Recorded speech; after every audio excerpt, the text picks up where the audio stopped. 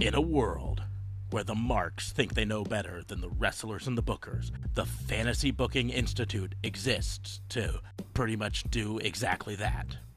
This is a visit from the FBI.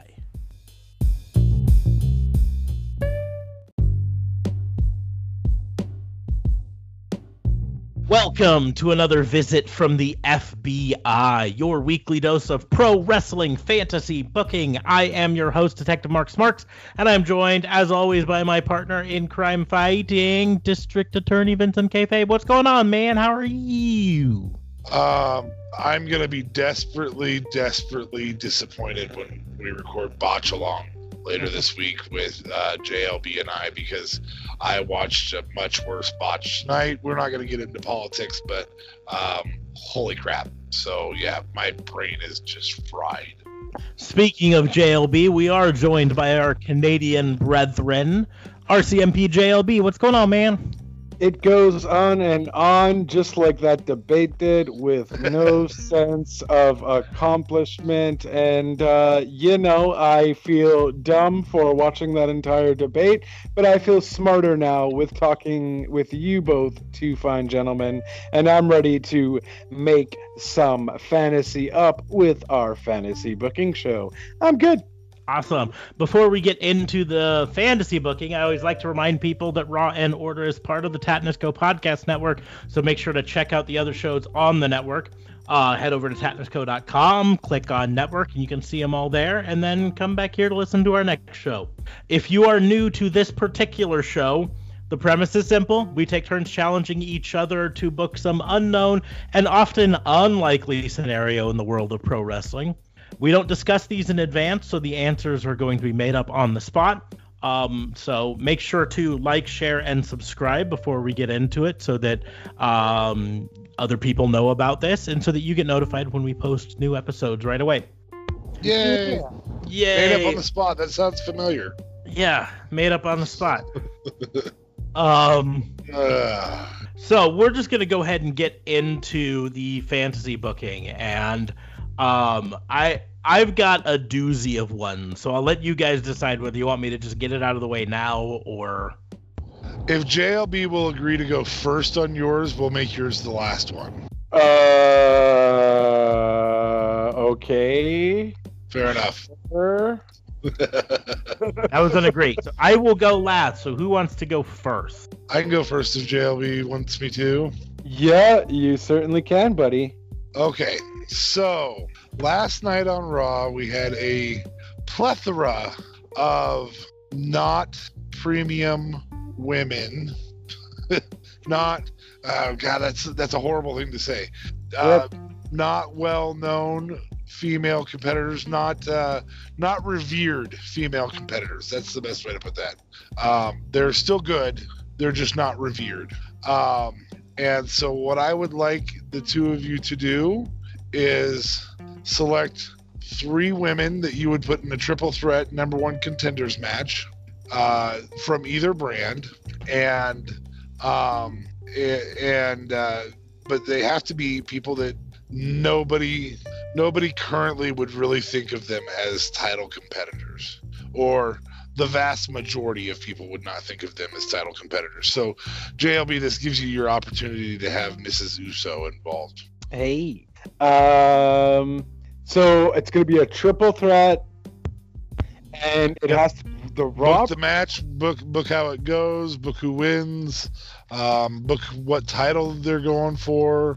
But you can use an amalgam of any WWE based WWE.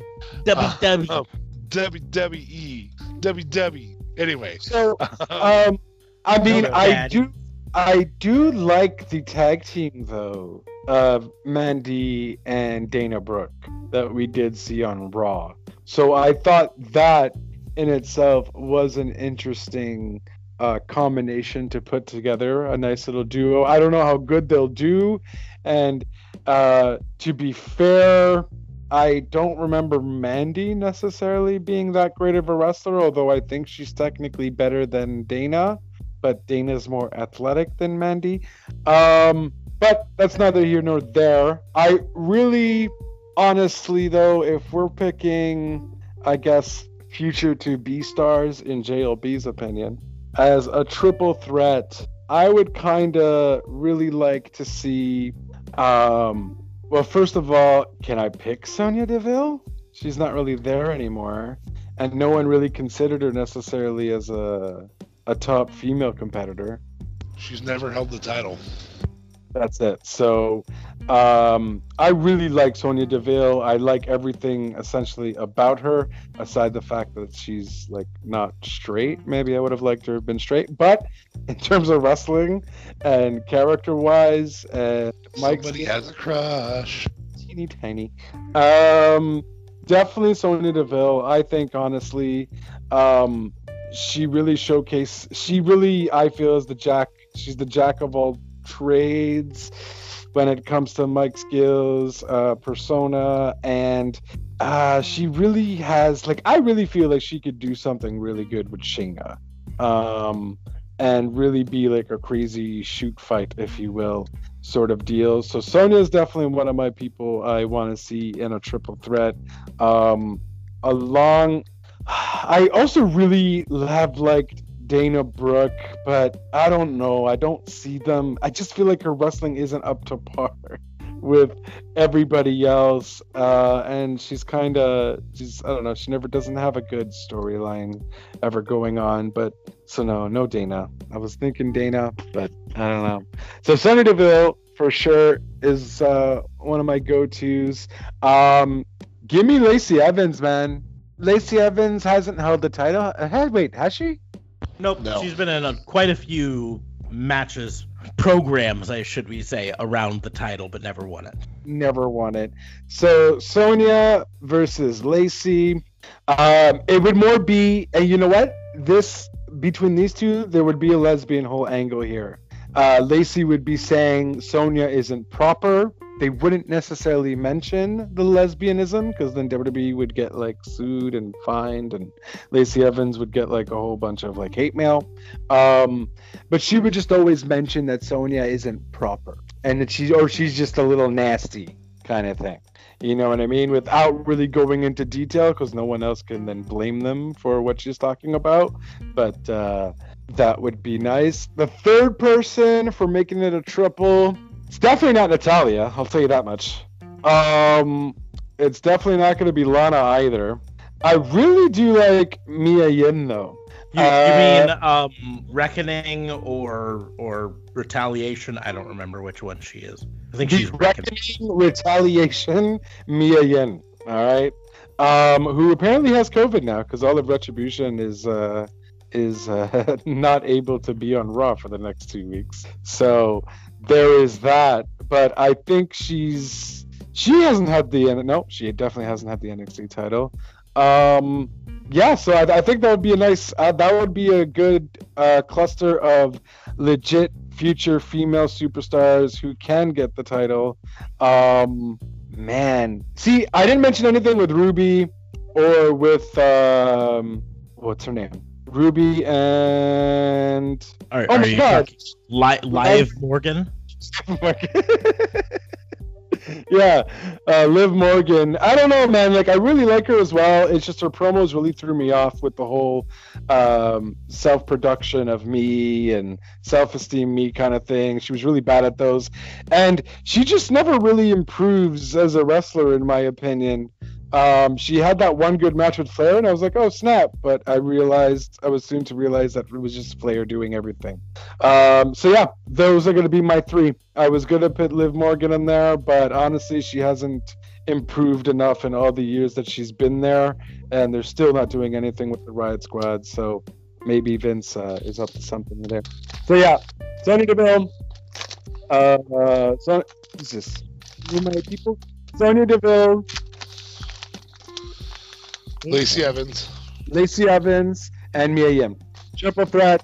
The whole feud between Sonya Deville and Lacey Evans is Lacey Evans doesn't like her because she isn't a proper woman, due to the fact that she likes going out with women. She doesn't know how to treat a man. That's going to be a whole thing. Sonya Deville I don't know how she, not Sonya, but Mia Yim, I don't know how she would get involved, but she just thinks both of them are trash if we're using her retribution type of style, and just wants to be the dominant woman of the WWE kind of ordeal. Yeah, not really a great storyline, but those three, I think, honestly, should be looked into more. Unfortunately, I don't think this retribution angle is going to go anywhere, though. So I think Mia Yim is just going to be another NXT superstar that wasn't used. But Sonya Deville should definitely be your top star. I have total confidence in Sonya Deville, and hopefully when she does come back, she's randomly not put into another freaking storyline with Mandy Rose, and put into Raw for some reason. But I'm really up for Sonya Deville to take the cake and be your next true face of WWE. Step away, Becky Lynch. After you're done being a mama, Sonya Deville is the top dog now. She's gonna be the next man, and that's all there is to it. JLB does not imply, ladies, that you're ever done being a mama. He's never had kids. He just, the right verbiage isn't available for what he was trying to say about Becky there. Oh, Thank you. Thank you. You're never done being a mama. As soon as you get the news that you are to become a mother, that is not only a full-time job, but an all-time job, and it never stops. So just, taking a break from being a mama in the sense of you have someone taking care of him at home while you go wrestle some people in a wrestling ring. But she won't have to come back anytime soon, because Sonya Deville will be filling her spot, because Sonya Deville is that awesome, and she should be done filming her movie already. So Sonya Deville, get back into some wrestling, because I feel like she might even do something with this whole Fiend situation, just to kind of get her away from everything. Well, obviously the Mandy thing is done anyways, but getting away from Ziggles, which he's on Raw too, so that already gets rid of that. But I don't know. I could see her do something in the whole Fiend situation, and maybe her going after Bliss, or perhaps her teaming up with Bliss. But either way, it's always going to lead with Sonya Deville taking the cake and being the top of the brand. So to clarify, you have Sonya Deville winning this triple threat. Yes. And it's the challenge for which title? Well, it'd be for the women's. Well, what title is she going to challenge for? Well, there's 3 women's titles in WWE. 4 if you count the tags. Well, it is going to be the SmackDown title. So I guess Bayley would have to be in there if you want to make it legit. Because honestly, I feel like everything in Raw is just meh. And I don't want to deprive Sonya Deville of going to Raw and facing for now what I consider a minor league title. No offense, Asuka, you're awesome, but your brand is complete trash and garbage, and I don't care for anything that's happening in that brand. No offense to Drew either, I guess, but it's just SmackDown is where it's at. SmackDown is the true A brand now. So I'd rather Sonya Deville stay on the A brand and beat Bayley, because if I have to hear one more time that Bayley is the champion, the longest champion for 300 and some odd days, or I think it's 400 now, I'm gonna blow a gasket. So yeah, that's my story.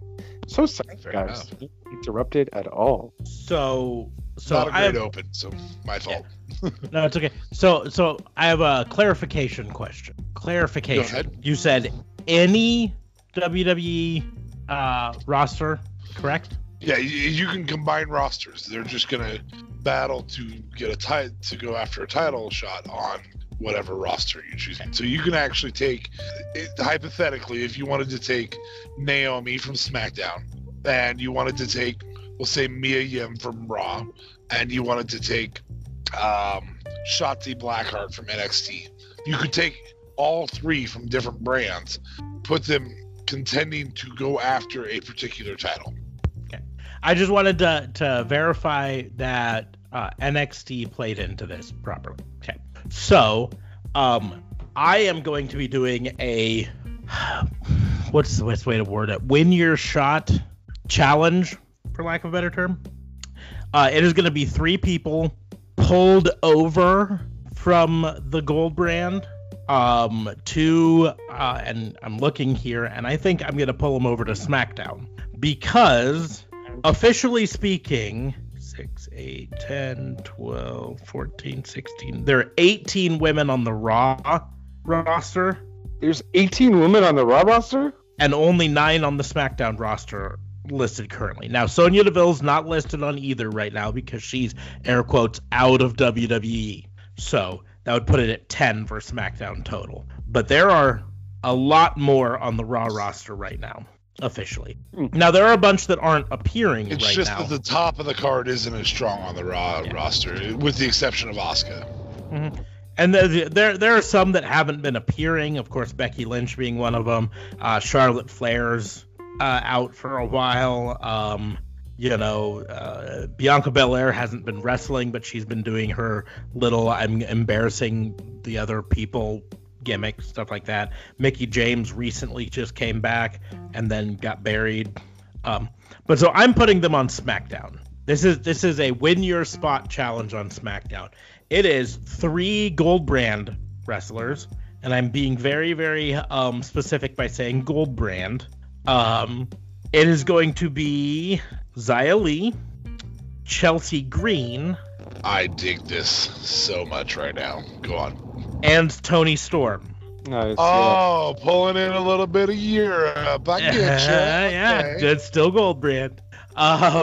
So these are going to be 3 people, 3 women called into SmackDown on a win your shot challenge. I am surprised that you didn't have Shotzi Blackheart in this with as much of a fan of her as you are. I thought about it, but I'm trying to stay true to the not top tier concept. Okay. And I'm bending it a bit with Toni Storm because she's considered top tier for NXT UK, former champion there. But I specifically avoided Candice LeRae because I'm a big fan of Candice LeRae. I specifically avoided Candice LeRae's a short while away from her women's title. It could be Saturday. Yeah. I specifically avoided Tegan Nox. I'm a huge fan of her, but I think she's hot-shotting towards the women's title there. I specifically avoided Io Shirai because officially she's not a champion on the air quotes main roster.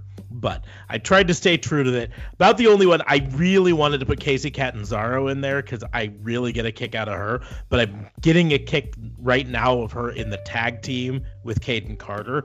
They do some really wonderful quick hit tag team maneuvers that I want to keep her in there. So, and then the simple fact is, I'm just going to be blunt. This is really a gimmick to get Toni Storm on the blue brand so we see her more often. That's really what it all comes down to. She's going to be the one who wins the triple threat and takes a shot at Bayley. And frankly, I kind of think they pull a Paige with her and have her win it. Shotgun straight to the top of the card. I think the other two, Xia Li and Chelsea Green, both stay around on the blue brand and fill that out a lot more. But I think this is the perfect opportunity to bring Toni Storm in, showcase her in one match, and then have her win the championship in the follow-up match. Yes, Toni Storm is awesome, though. I would really love to see her on SmackDown. Yes. I find it interesting neither of you decided to strengthen the top of the card for Raw, though. You know, I thought about it, and I agree that the Raw card is really weak. I mean, you and I were actually even talking when Raw was going on, and I was like, are you kidding me? Dana Brooke. I mean, it was like a blonde bomb in the ring. Lana and Natalya. Like, oh God. But here's the deal. Like JLB said, Becky Lynch is going to eventually likely come back from maternity leave. She'll maybe be on a little bit more limited of a basis for a while as she figures out how to split time. But she's still going to be top of the card. I think they've already got Bianca Belair set up as a potential top of the card. I think Charlotte Flair is going to be back at some point, and she's, of course, top of the card. I have a feeling they really see Peyton Royce as future champion material, and there can be debate over that, but I feel like they've got her at the top of the card. And then, you go through, Shayna Baszler deserves to be at the top of the card. I think Ruby Riott deserves to be at the top of the card, whether she is or not. I know I went off on Zelina Vega getting the title shot at Clash of Champions and then again at Raw, because I think she was put into the title picture too early, but that doesn't mean I don't think she belongs in the title picture eventually. I just think it was one of those things they didn't build her up enough. Right. But then you go to SmackDown, and you've got Alexa Bliss, who's been just kind of floundering around for months now, belongs at the top of the card, but isn't at the top. I mean, she's held the title enough to be called top of the card, though. But they're not treating her as top of the card right now. No. Yeah, and they haven't been for a hot minute, so. Yeah. You've got Bayley, you've got Sasha Banks, and that's about it for what I would call top of the card. Carmella is a former champion, but we haven't seen her in forever. She's probably the vignettes they're showing. We've talked about that before. She's like 900% that those vignettes, but that still doesn't mean that they're putting her top of the card yet. Right. Ember Moon's out and has never been considered top of the card on air quotes main roster, but should be. But she definitely deserves to be. Mm-hmm. And so, but they're just a little bit weaker on the top. I mean, Tamina. No, nobody's meaner than Tamina. And that's why when thinking about this, I went down and I looked at NXT and I was like, Aaliyah, yeah, whatever, right? But then Candice LeRae, Chelsea Green, Dakota Kai, Io Shirai, Raquel Gonzalez, Rhea Ripley, Shotzi Blackheart, Tegan Knox, Xia Li. They have a bunch of women. They have a stacked mid card and top card. How is Rhea Ripley not on one of the main rosters yet? Because they totally effed up her run as champion. They fed her to Charlotte for no reason whatsoever. And yeah, that's true. Ugh. About the only thing I feel bad about is the idea of taking Toni Storm away from NXT UK. Because don't get me wrong, they've got some good wrestlers there. I'm just not as familiar with a lot of them. I like Kaylee Ray. I like Piper Niven. Xia Brookside's kind of fun. I'm not super familiar with Isla Dawn. I don't know Ginny offhand. I don't know Nina Samuels. I don't know Miss Valkyrie. I'm not even going to try to say her first name. I'm assuming either Welsh or Gaelic. There's only one consonant out of 5 letters. It's AOIFE. Ife. It very easily could be iffy. I don't know. Anyways, so taking Toni Storm away from that wouldn't be the best thing. I think they could beef that up. But frankly, I think WWE would be better off rolling WWE or NXT UK into regular NXT. Yeah, you know why that hasn't been done yet? Well, I guess because of COVID. But that kind of certainly delayed the process.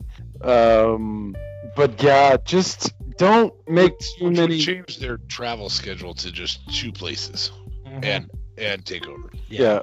But anywho, that's what I would do. So, I mean, simple fact is it would be a banger of a match. I mean, can you imagine the match that Xia Li? Yeah, sadly, Chelsea Green's the weak link here. Like, I kind of wish you'd have put Tegan Knox in that. Yeah, I really thought about Tegan Knox, but I don't know. Well, first of all, I'm a little worried because they're doing an injury angle that may be a legitimate injury, but may not be. I'm not sure. They really do like to focus on injury angles with Tegan Knox on her knees. Yes. That was the Dakota Kai thing. That's it now. Well, I mean, she has had to have 2 separate knee surgeries for I think it was ACL both times. It's either ACL or ACL, I can't remember. But that's the deal is they're doing an injury angle with her now that's her knee hurt again. But I have not been able to confirm that it's an angle, so it might be a shoot. I don't know. And that makes me very concerned because frankly, coming back from 2 ACL surgeries is kind of miraculous enough. To come back from a 3rd, I don't know if she's got a career ahead of her if it's legit. You know what I mean? So. Yeah. Well, she'll have a career ahead of her. I mean, she could easily do commentary and side stuff or manager or. Yeah, but with her, it wouldn't be the career that we wanted from her. With her accent, she'd be stuck on the Irish announce table. She's like, I'm not even Irish. I'm fucking Welsh. That one was so badly destroyed that they never returned it. They're like, geez, I don't know if we need another one of those. I did want to mention, I really like your idea on Zelina Vega because I think in the long haul that she definitely has the skill set. If you've watched matches with her, or just times where she's done, the Hurricane Ranas to male wrestlers or anything, she's phenomenal. Her semi-lucha style is really great. I only remember her Hurricane Ranas is my issue. Well, because they haven't built her up enough, right? Yeah. If the simple fact, if they would have had her split from Andrade and then go on a 2 or 3 month long run in solos and then gave her a shot at the belt, they could have built her up. But it literally was 2 weeks. She split and then she comes out the next week and wins a shot at the belt. Yeah, it's the same thing they did with Lacey Evans. Pushed way too hard, way too fast. There's not a one of us on this podcast who doesn't say that Lacey Evans doesn't have a great future, but that she was not pushed way too fast. Yeah, she was pushed like right at the start of her career, technically. Right at the start of the main roster. Of the main roster. And she never won the NXT championship. That's it. And I don't know, like that's when they were still calling NXT not a third brand. Right. And here's the thing too, right? So the fact, because I also feel like Lacey Evans' whole character, although I love what she does with it, is getting a tad bit stale. It's kind of maybe run its course. Like I still don't mind it, but it's like I don't want. Maybe that's why it didn't work, because maybe her with this character doesn't work as getting the woman's title kind of situation. I think maybe switching her character up with something different might be more advantageous for her, because maybe it's what's holding her back. I think it works. I think the word nasty gets a little old really fast. Yeah, I agree. Really fast. So I don't even remember this. Did you know Lacey Evans originally went under the name Macy Estrella? I did know that somehow. I don't know how I knew that, but I did know that. Somehow or another, I didn't know that. So she appeared on NXT first in October of 2016. I'm trying to find the first time she went by Lacey Evans was April 19th of 2017. It appears. Yeah. In a number 1 contender battle royal at a NXT TV show. Man, I almost want to go back and find that. Aaliyah versus Bianca Belair versus Billie Kay versus Candice LeRae versus Ember Moon versus Kimberly Frankelli versus Lacey Evans versus Liv Morgan or Live Morgan. It could be either. Versus Nikki Cross versus Peyton Royce versus Rachel Ellering versus Ruby Riott versus Sonya Deville versus Victoria Gonzalez. What kind of match is this? Battle Royal. Oh, Battle Royal, okay. Yeah, that does sound like awesome, though. FYI, Victoria Gonzalez is Raquel Gonzalez. Oh. But yeah. What? You don't say. April of 2017 is when she debuted as Lacey Evans. When did she make the jump to the main roster? Air quotes, main roster. Royal Rumble of 2019. So she was on NXT for almost 2 years as Lacey Evans before she had appeared at. Did she have that proper woman gimmick there too? Yeah, it was definitely more based off of her service in NXT. Like, it was trying to think of the best way to describe it. Marine, like privileged.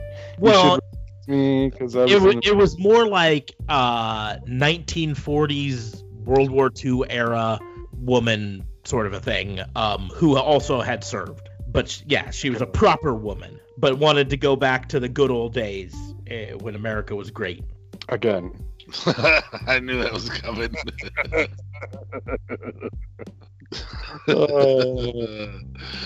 Oh, it's horribly cheesy. Yep, that's my go-to. That's what I do best. Horribly cheesy stuff. But yeah, so she debuted at the Royal Rumble in 2019 on main roster, and then she won the Raw Women's #1 contender match April 15th of 2019. So 3 months after debuting on the main roster, she became the #1 contender. Wow. Too soon. Without really being the #1 contender, because she hadn't had any matches except for that one. That was her first match. That was the deal. She was in the Royal Rumble, dark match on SmackDown, so it didn't actually one match on main event, then house show, all house shows up until that Raw #1 contenders match versus Natalya. Wow. So yeah, it was literally her first match on Raw. She became the #1 contender. Damn. So Damn. Anyways, yeah. So Toni Storm wins the SmackDown Championship because she's awesome and I'm good at booking. Okay. Spoken like a true Vince McMahon. That's good S word. So JLB, what's your challenge? So, in light of Animal's passing, who we did find out now who did die of natural causes at the age of 60 years old, I was kind of more in my tag team bag and would kind of like you to book greatest of all time tag team, I don't know, battle royale or tournament. Didn't really get that far as I don't want to make it too long because like but maybe your best fatal 4-way tornado tag team of all time against each other. Okay. So 4 tag teams, tornado tag team style, best of all time. Yeah, well, obviously that you consider best of all. Yes. I was gonna say who have died, but I thought that might be too cryptic and wrong. So of all time, best tag team. Yeah. So I could go ahead and go first on this because I think I can get 4 pretty quickly here. Hey. So first tag team, Steiner Brothers. Just out the gate, they're probably overall my favorite tag team of all time. Wow. Okay. Yeah. Well, at the very least, they're up there. Yeah. And you're old, so that makes sense. Yes. Steiner Brothers, #1. What would you say, just out of curiosity, best Steiner Brothers match? Ooh, that's tough. That is tough. Don't think too much about it. The first one that comes to mind when I say what was one of your most favorite Steiner Brother matches, what comes to your head? Don't even think about it. It's so tough because I'm not even familiar with a lot of their biggest matches because they were really big in New Japan. Right. But what made you remember them? When you think Steiner Brothers, you're thinking of a certain matchup. It's in your head. What was that phenomenal that turned you in? I got to be honest. I don't have a single match. It's like just literally every time they came out, I was excited to see them. It's kind of like Trump's favorite Bible verse.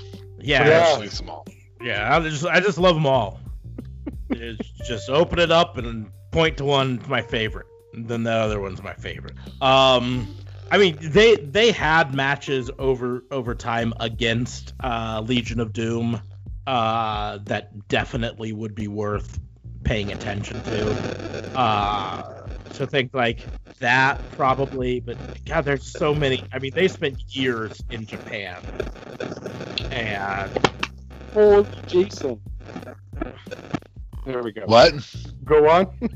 So they spent years in Japan, but I mean, even then they were in WWE for a while. Fatu and Samu versus the Steiner brothers.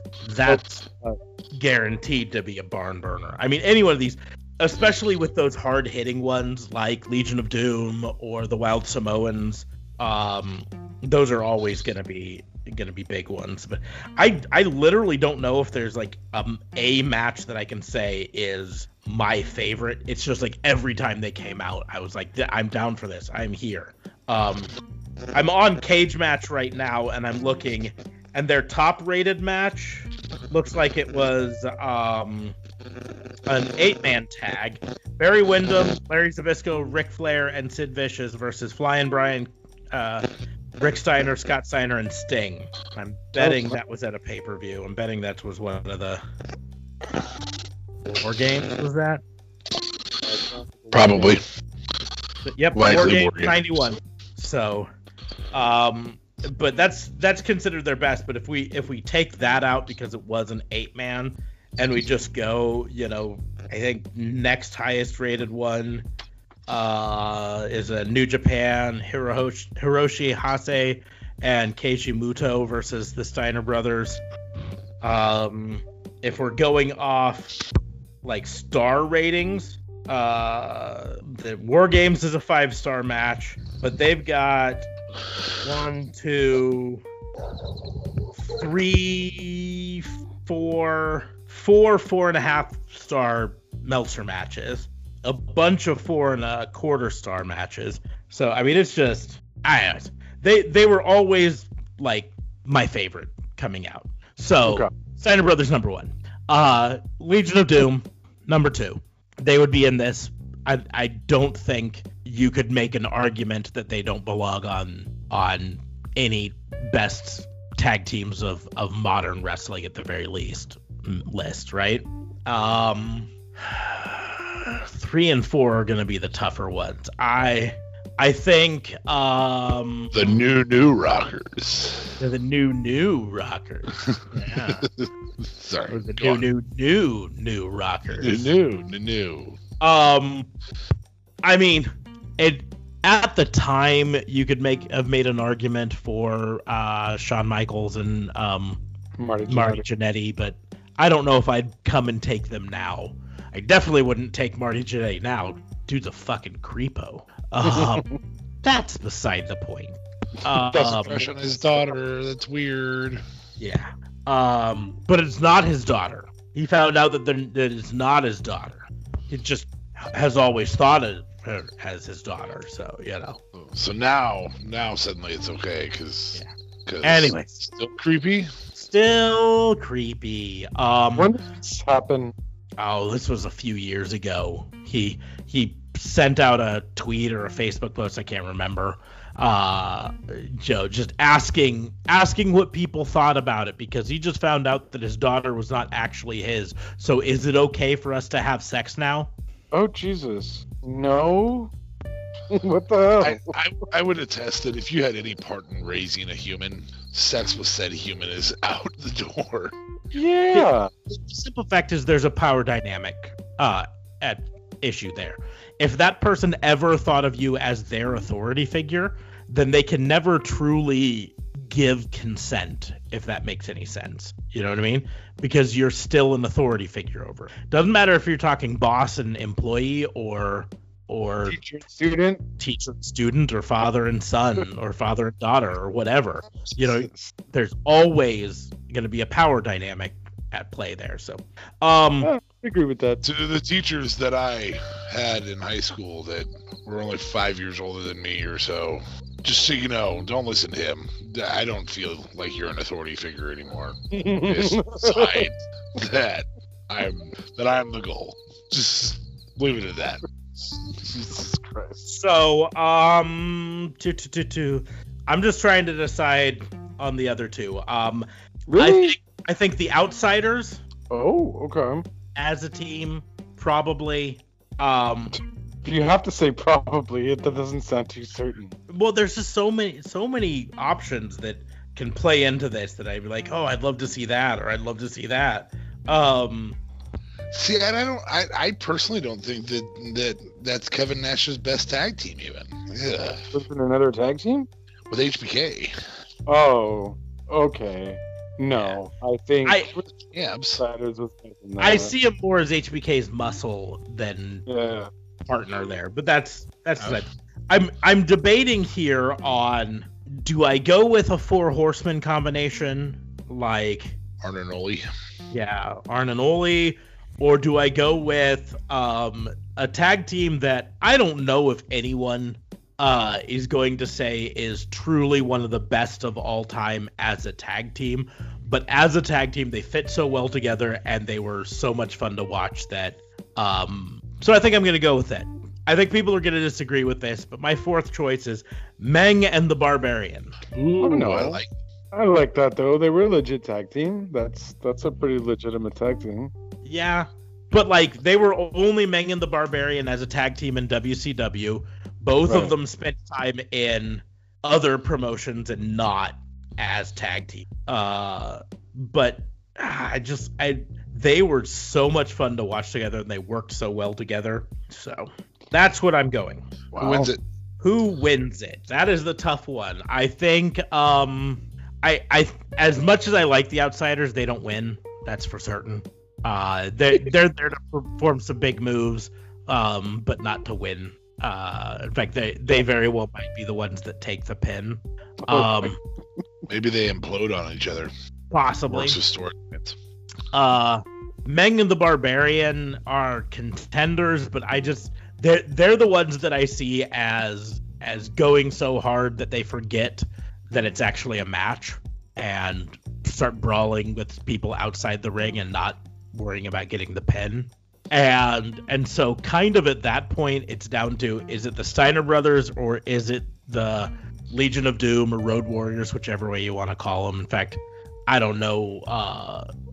I think people would argue back and forth as to which incarnation of them, even though they were the same wrestlers, was better. Some people, I think, would probably argue that they were better in the Road Warriors rather than the Legion of Doom, even though they're the same people. But they were different because keep in mind, by the time they got to Legion of Doom, Hawk was already kind of messed up. He wasn't necessarily the same guy anymore due to all the drugs that he's taken and so on and so forth. They still did a lot of great things, but he technically wasn't the same Hawk as, late 80s, early 80s, late 80s sort of deal. So it technically, they really weren't the same. They called the Legion of the Road Warriors Legion of Doom. Sorry? They were actually at that pay-per-view that we're going to review, or maybe we already have. Ooh, anyway, good save there. Just don't know. They'll have to go to Patreon to find out. Yeah. Anyway, they were called the Legion of Doom there. Yeah, they were called Legion of Doom Road Warriors. Then didn't WWE use a specific name in '97, or no? They just used Legion of Doom. Well, I don't think I was worried about who owned the names in '89. Yeah, I think in '89, they were kind of called both, and then they went back to WWF, and then when they came back to WCW later, then it was a little bit more of a, we own the trademark, so you have to just call them Legion of Doom, sort of a thing. Just Road Warriors or whatever they're called. Road Warriors, yeah. So, anyway, at this point, I think, God, this is a real Sophie's choice here. The Steiner Brothers, get out of here. I don't know. It's like the Doomsday Device is a hell of a finisher, right? Mm-hmm. It's a heart attack, only from the top rope. Yeah. On somebody's shoulders. Yeah. In the electric chair. Top rope, electric chair, heart attack. Heart attack. I think I'm gonna go with Road Warriors. See, he just did that so he can be different from what I told. No, so. Here's the deal: is I think the thing with the Road Warriors is effectively they stayed a tag team through their entire career, right? Yeah, that's true. And the Steiner brothers eventually imploded. And being a brother, I know how hard it is to get along with my brothers sometimes. And I think that's the mitigating factor to the Steiner brothers losing this match, is getting along with each other. Aw. And the fact that the Road Warriors, Legion of Doom, were so well oiled in the end. I think it's just a miscommunication. But I love the Steiner brothers. Hashtag brotherly love. Yes. Fabe, you're next. Oh, me. Oh, yeah. Okay. Am I on? This on? Yes. Sorry. Hello. Anyway, so my immediate reaction was to name all 4 of the tag teams from the 1989 Starrcade Future Shock, which I'm still going to name 2 of them because I don't. This isn't in an attempt to photocopy Officer Smarks, or I'm sorry, Detective Smarks. But You're not on photocopy. You're gonna darn right plagiarize. no, only 2 of them. I don't agree with his other 2 choices. So initially, I was going to say Steiner's Legion of Doom, Doom itself, and the new Wild Samoans. But I'm not going to do that because Doom and the new Wild Samoans. Doom really, Farouk or Ron Simmons is better served as what he was about 6 months later, and that's the first Black World Champion. And so you kind of got to give him that. And New Wild Samoans, I really, for me, because of my age, I really enjoyed them more as Rikishi and or Umaga. So I think in their prime later on, when they were Rikishi and Umaga, it would have been very entertaining to see them be a tag team. But we weren't going to get that. So I am going to leave the Steiners and the Road Warriors in there as what I think most people would say 2 of the greatest tag teams of all time. If I'm going to throw in another great tag team of all time, I find it silly to not include the Hart Foundation, particularly the incarnation of Anvil and Brett. And then I'm going to go with yet another member or set from the Hart family and Dynamite Kid and British Bulldog. Oh, wow. So I think that as a whole, what's that? They were just a phenomenal group, though. They weren't technically part of the Hart Foundation. Bulldog was later on, but of the big Hart Foundation. Yes, they trained under Stu, but as a group, Dynamite Kid never grouped with Brett and Anvil. Right. So on major promotions, somebody out there, I'm sure, is going to tweet at me at DA Vincent Kayfabe, and I'm also not going to read it because I rarely, if ever, get on Twitter. Hey, was Dynamite Kid was never in WWE, was he? Yeah. Well, no, not WWE. WWF he was. Okay, but I mean, okay, late 80s, but he wasn't anywhere. I think he died in the... Because the British Bulldogs performed in both, yes. Okay, fair enough. So we'll use the British Bulldogs. We'll use that moniker because it might make it easier to remember that that's what they were named, even though one of them, Davey Boy Smith, was the British Bulldog. Anyway, I just think, number one, I think the camaraderie that two of those pairs have with each other. In Starrcade, you actually see the first time ever the Road Warriors versus the Steiners occurs. Obviously there's a ton we won't see the first times that because it probably happened in the dungeon, the first time that the Hart Foundation fought the British Bulldogs. So that's unfortunately we can't watch that first match ever. We might be able to watch the first televised one, but you definitely cannot see the first match ever between the British Bulldogs and the Hart Foundation. And so I think there's just so much to the emotion that you can get in there. I was very tempted to include the Smoking Guns. I loved them in the early 90s. I was a huge fan of Billy and Bart. I loved the Sidewinder as their finisher, which was a top rope leg drop while somebody else had them. I think Billy did the top rope leg drop while Bart held them in the sidewalk slam position, which was a lot of fun. That was a great one. Yeah, and we haven't really seen it since. which is sad. So, I because of the current focus on individual wrestlers, I don't think that there's been a tag team that really stands out to me recently that I could put in that category. The closest would probably be the New Day. Oh wow! I would say. Oh. I don't know. I think it would even go further than that, to be honest with you. Like before you get into that segment, yeah. Yeah. Because New Day, like, don't get me wrong, they're great, whatever, but New Age Outlaws maybe would be in that category. That's probably Billy Gunn and Doug. The Road Dogg.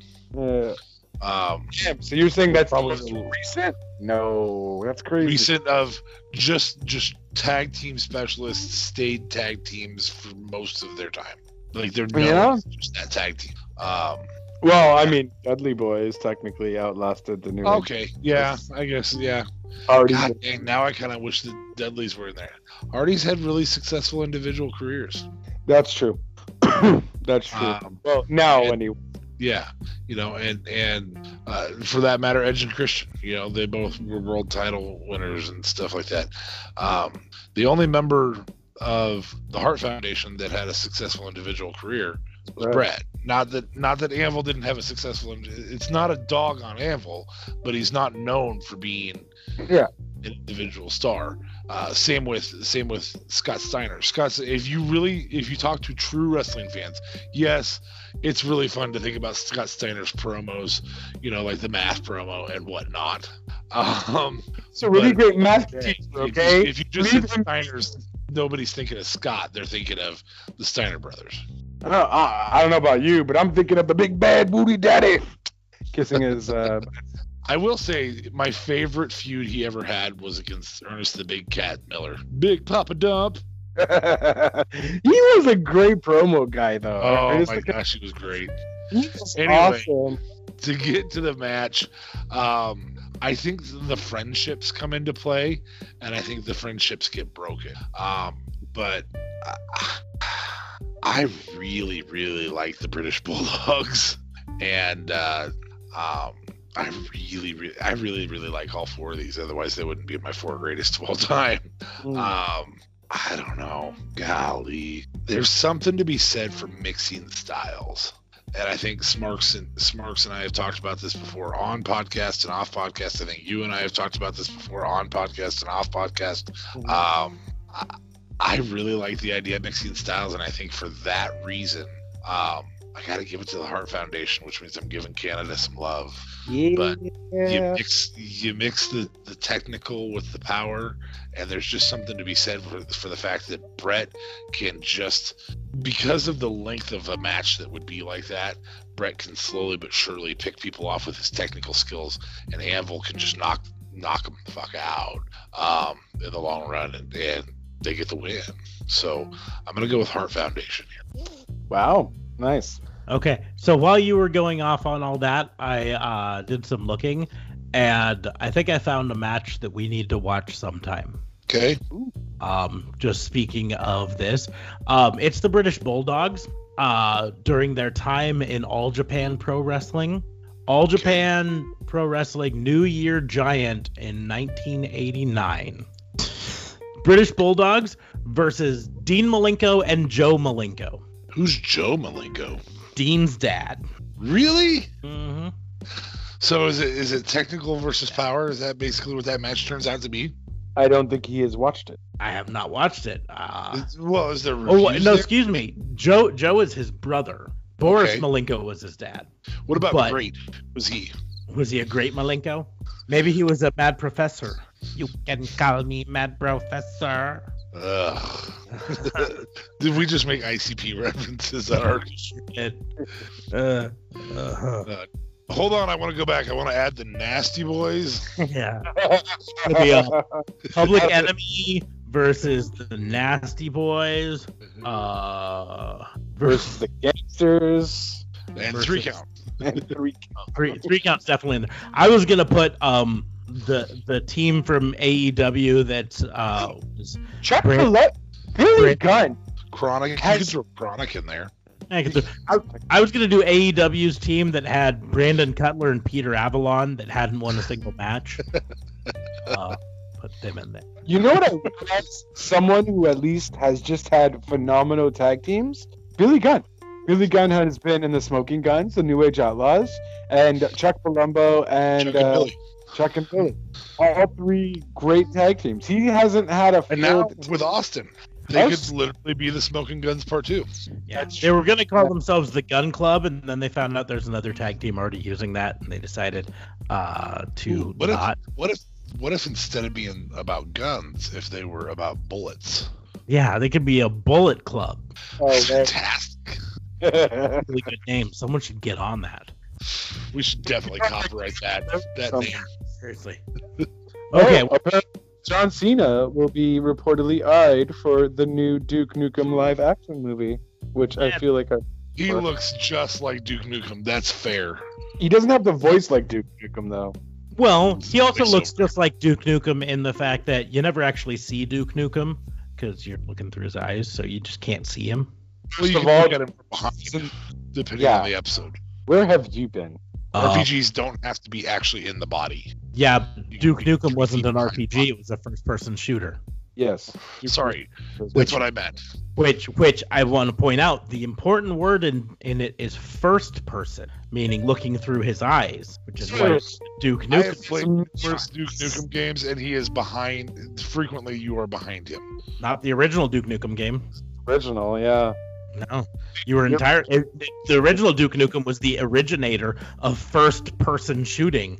The only time you ever saw him was there was a couple scenes where you would go into a bathroom and they had a mirror that you could see. So you do know what Duke Nukem looks like.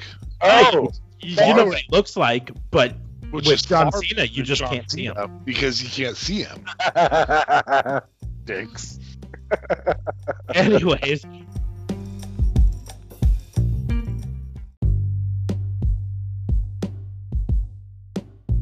We're going to go ahead and move on to mine, because I think mine's a doozy. A doozy. I'm already sleeping. Because you guys are going to have to flex your creative muscle. I have none. Yeah, so you're going to suck at this. Hence, you're going first. Yes, because you agreed to it. So, we've mentioned it already, at least once on this show. One of us has mentioned it. Retribution. Oh, the shit show that Retribution is right now. So that's Still your not goal. the worst shit show I've seen in the last week. Yeah. Week So and a day. That's your goal here. You need to fix Retribution. And this means going back to how it started, maybe. You need to fix it in terms of who's the members, what are their names, fix their costuming, and fix the storyline. All right. I have to go to the beginning, or I have to start right now? You can start whenever you want. Okay. I think the best way to fix it is probably going back to the beginning, but if you think their start was fine, you can do that. How did they essentially start? They just started with the lights going off. Yeah, lights going off, and then they Molotov technology first. They Molotov'd a thing that apparently knocked out all the power to the arena. Except for the camera that was videotaping them. Yeah, that's not the way power works, but that's beside the point. So I would still keep that. What I would have implemented here was also the hacker angle that they never initiated anything with. Essentially, you could have kind of lights off, the hacker angles come back again, the little vignettes there happen. With that, I would have probably done with the fire rings that WWE did do. Because I think as much of bad publicity that gave them, doing that angle would have also just have cemented WWE again in a whole different kind of light. I'm trying to remember who the people he fired though, if any of them was a leader per se, which not necessarily. Okay. I am liking Dominic Dijakovic though as part of it, because I think he does play that beast character. I just don't like his costume. But essentially, it would turn into lights going off. The Bane, yes, exactly. Hey, anytime I could get a Bane wrestler in WWE, I am down. Sorry, I was wondering what would break first. So yeah, and I think this retribution I do, but at the same time I also do like the fact that NXT is kind of getting fed up. But the problem is I think they did that already too recently with Triple H coming in with Survivor Series, bringing everybody and so on. So I think it would have played too much into that. I definitely wouldn't have done anything with a chainsaw. I wouldn't have done that.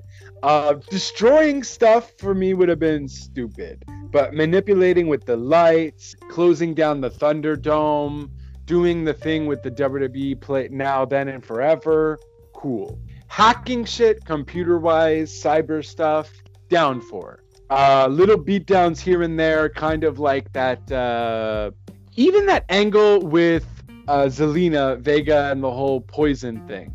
If they would have made that a retribution thing, like a retribution causing stirring a whole bunch of shit everywhere else with like a spy cam everywhere. They figured out this. They get like a retribution card. What does this say? It's like a riddle of some kind of thing. Yes, going into the Batman Bane thing, and now riddles involved somehow. I'm down for it.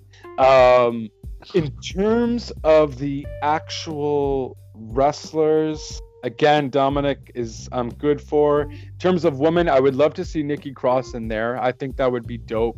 Even Bliss getting in there as a heel, I think that would be nice. Johnny Gargano's wife, Candice LeRae, that's it. Would be like the three women. I feel like there'd be more NXT women stars. But I really like Nikki Cross in there. So Nikki Cross and Candice LeRae for sure. Definitely should be in there. Mia Yim, I definitely don't mind. Other superstars though, like give me like Cesaro. Maybe you could have had like Keith Lee, maybe even Keith Lee is the main guy. And Dominik Dijakovic being his muscle. Keith Lee doesn't technically need it. But Dominik being like the bigger guy of the bunch, sort of ordeal. And just creating, this would be like, I like the whole rebellious factor of it, but you do need a lot of NXT guys in it for it to make a lot of sense, which I guess is kind of what they're doing, but they just did stupid masks. I maybe would have still kept with the hoodies and the things like that, but get rid of the breaking of a whole bunch of things and terrorizing a bunch of things, just causing ruckus. In terms of relationships that are already in WWE with spy cams, people screwing people over, like, oh, hey, what did you say this about me? Oh, you poisoned what's his face's cup kind of thing with I really like that retribution postcard thing that certain wrestlers get, like, oh, what's this?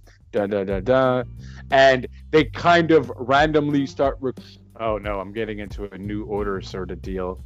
I was going to say they kind of start recruiting people, but then that would just be copying AE dubs. Or even. It's changed 4 times. What's the 5th one going to be? No, I'm saying maybe Roman as the head of your retribution, because he could have used the fans as kind of a thing. Even adding Roman into that picture would have been a legitimate, like, oh, okay, this is a legitimate stable. You know what I mean? It's not just we're a bunch of whiny people. It's Roman coming back from not being there for a long time. He wants retribution against the fans and so on and so forth. So yeah, Roman, Dominik.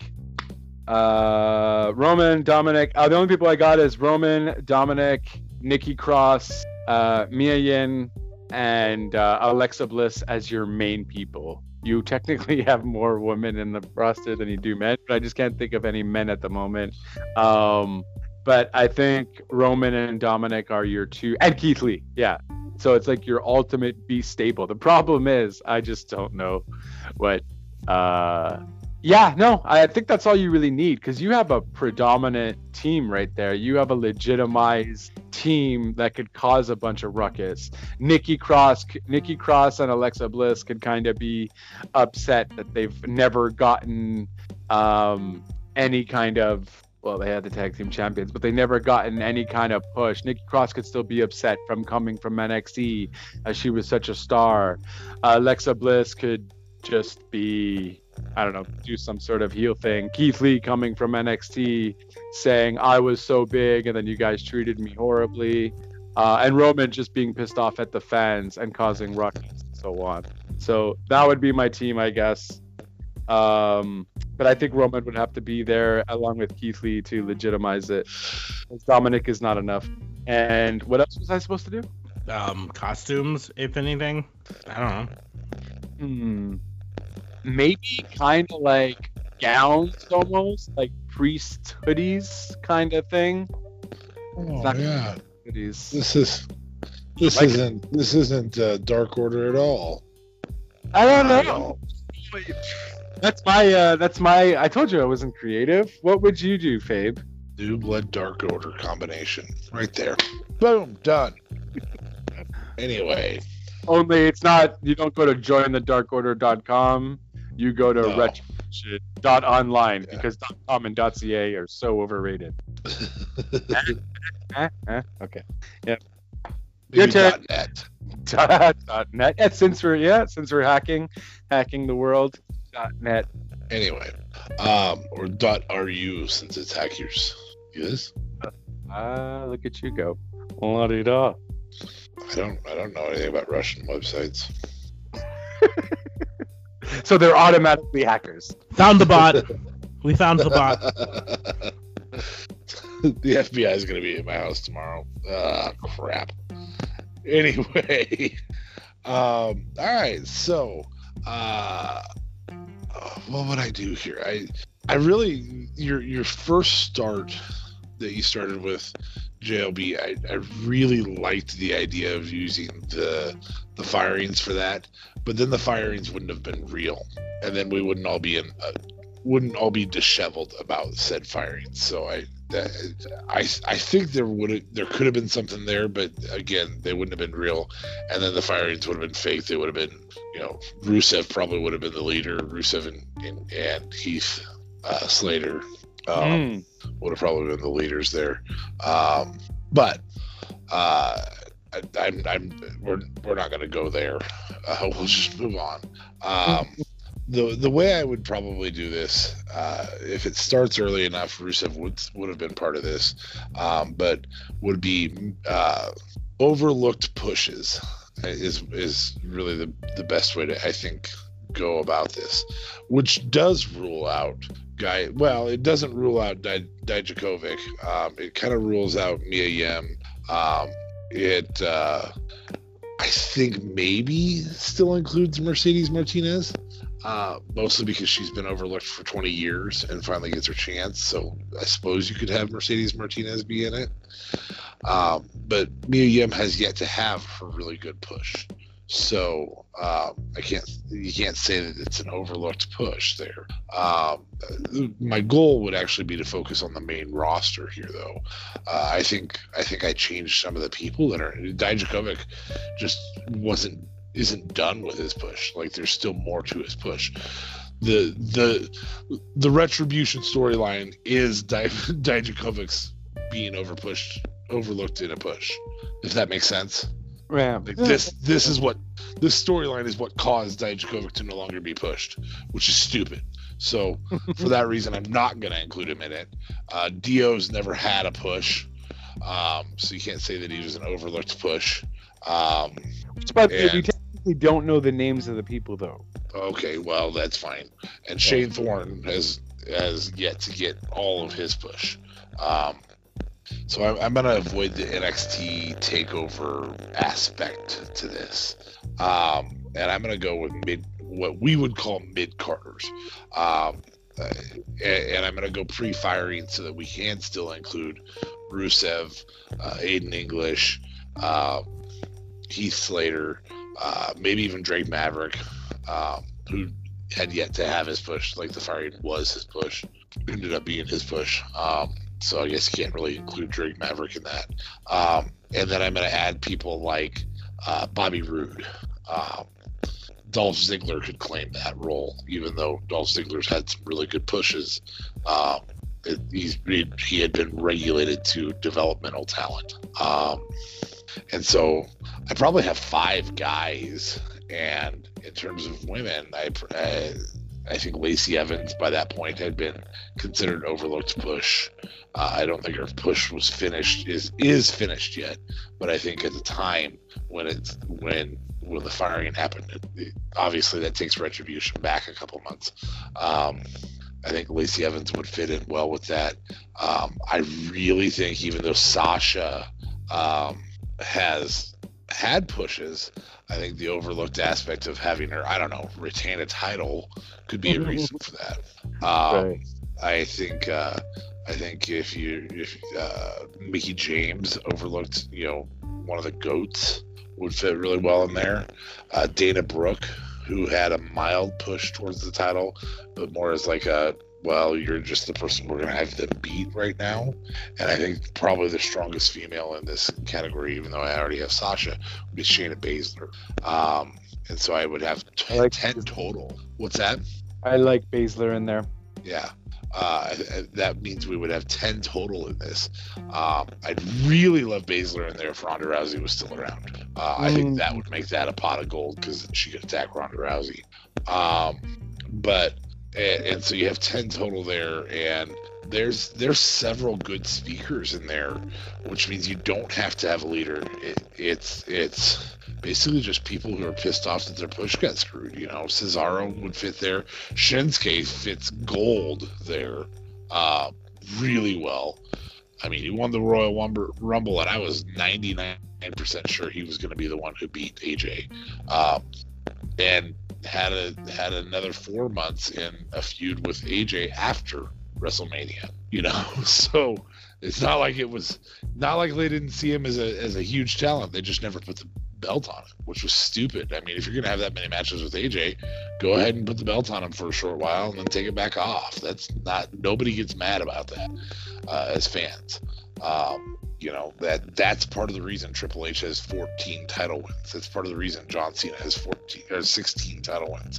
Because sometimes you put it on him for a few minutes and take it back off. It's not a huge deal. But I think along with that, I would still do I like your hacking angle there. I don't mind them destroying stuff. I would prefer them not destroying things that don't make logical sense, i.e. the power grid, but hey, we still have video footage of you guys doing it. Like, as soon as the Molotov cocktail hits it, should be power out for everything. Like, there's not a broadcast, and you could even go to the rainbow screen or whatever. I think that you could do some of those things.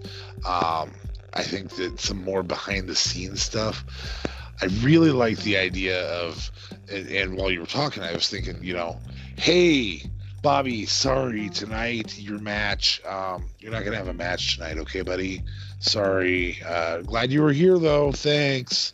But we have a segment where John Cena's available to come out and do an interview, so we're going to have an interview instead of your match, Bobby. Oh, no, that's fine. And just kind of show him pissed off. Yeah, I'd like that. A way to build it up. Occasionally bumping these guys and showing you bumping these guys. And that's kind of how they start to come together. And, you even have Rusev walk by, Bobby Roode and go, oh, you got bumped too? Yeah, let's go back to the hotel. And just whatever it may be. Or, yeah, let's get out of here. And then so you have those segments, so you kind of get hints to it that they're getting angrier and angrier. I think a long build with events like that happening, I think really sets up for eventually them actually attacking. You have some weeks that nothing happens, and some weeks where all that happens is somebody gets bumped and talks about it. And some weeks, oh no, I didn't get bumped. That's great. Oh, you didn't get bumped? Yeah, I did still. Stuff like that, where they're all talking and there's some empathy, and it's a really good opportunity to take out guys like Seth Rollins who have openly said, I am the show, or whatever it may be. I think Aleister Black fits in this category. Like, there's a lot of people you can do this with. And I think the payoff is eventually one of them gets a title shot, they win the title, and that person gets jumped out. Like, you're not part of us anymore because you got your push. And that continues to happen. Like, you got what you wanted, so, and they beat the crap out of him, and now he's no longer part of the organization. And I mean, then you can really carry that for quite some time before it has to disband, because multiple of them have title matches in one night. They all win, and never mind, we don't want to jump anybody out. You know. Okay. That's where I go with it. I don't know. Well, what about names for your members? Would you give them funny names? Either of you guys? They would be who they are. That's stupid. Yeah, I'm not calling him Rectifier and T-Red and Triple XL and I don't know. I was trying to think of what's his face's son's name. Where he names him some weird name, Elon Musk's son's name, where it's like some random word. Gwyneth Paltrow's daughter, Apple. I wouldn't mind Apple over Triple Red or what a T-Red or whatever the hell his name is there. T-Bar? T-Bar, that's it. Slapnuts? Slapnuts. It's Slapjack, I know it, but Slapnuts is funnier. It worked better, 2 days ago after we watched some Cock. Yeah. Cock had me really thinking about slapping nuts. What? What? Sorry. Here's the. I get the idea of giving them names for a couple reasons. A, if you're bringing them up from NXT, I say bringing up again, but if you're bringing them over from NXT, effectively you're introducing them to an audience again. I get the idea of using new names sometimes. Here's the real advantage of giving them names right now. It means when Retribution falls on its face, and I'm saying that when Retribution falls on its face in this, they can just scrap it, and they haven't ruined Dominic Dijakovic, Mercedes Martinez, Mia Yim, Shane Thorne, Dio Madden, I guess. Yeah, Shane and Dio are ruined themselves, so it's all right. However, I really would like to see, and I'm just going to say this, I would love to see them attack Keith Lee in a match, and Keith Lee not know that Mia Yim is a member of them, and that she shows her mask, and he goes, what? Because they're in a relationship. Mm-hmm. I just think that'd be kind of fun. That'd be, yeah, honestly, I mean, it's more fun than what they're doing. So, yeah, I'd be down for that. Because Dominic deserves the title shot or whatever. I don't know. You better be talking about Djokovic. Yes, Dijakovic, yes. Okay, making sure. Because Dominic Mysterio deserves nothing. He deserves a one-way trip to Evolve to learn. Agreed. What do we think about this whole Murphy? It's dumb. Move on. No, it's dumb for a lot of reasons, right? Tell us real thoughts. The biggest reason it's dumb is because Murphy's 33, I think, and Aaliyah's 19. Hey, wait, hold up. I don't like the optics of single man. It's creepy as fuck.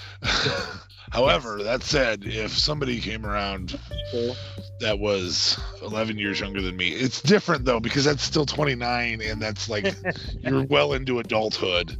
Like when I was 30, I wouldn't have dated a 19-year-old, and I probably wouldn't date somebody 14 years younger than me right now. Ed Zachary.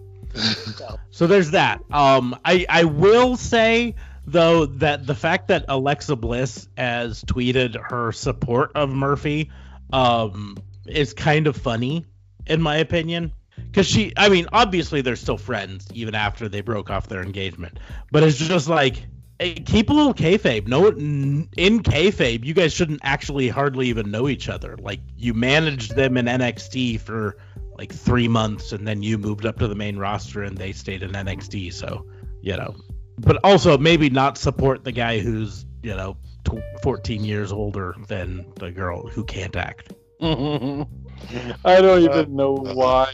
It's pretty disheartening that Vince would stoop himself this low to sign Ray for another, like, I don't know, God knows how long. I don't think we know the years. Just to have a bunch of his family members come and do random stupid crap. Like, he flat out let Ray hold his company hostage to get his kids in, to get Ray's kids in. Yeah, that's messed up. Yes, that is really weird. And he fired high quality talent to make Like- room for those under-talented children. That's what I mean. Again, And I'm not saying they won't be talented someday. I'm saying right now they're not talented enough to be on Raw.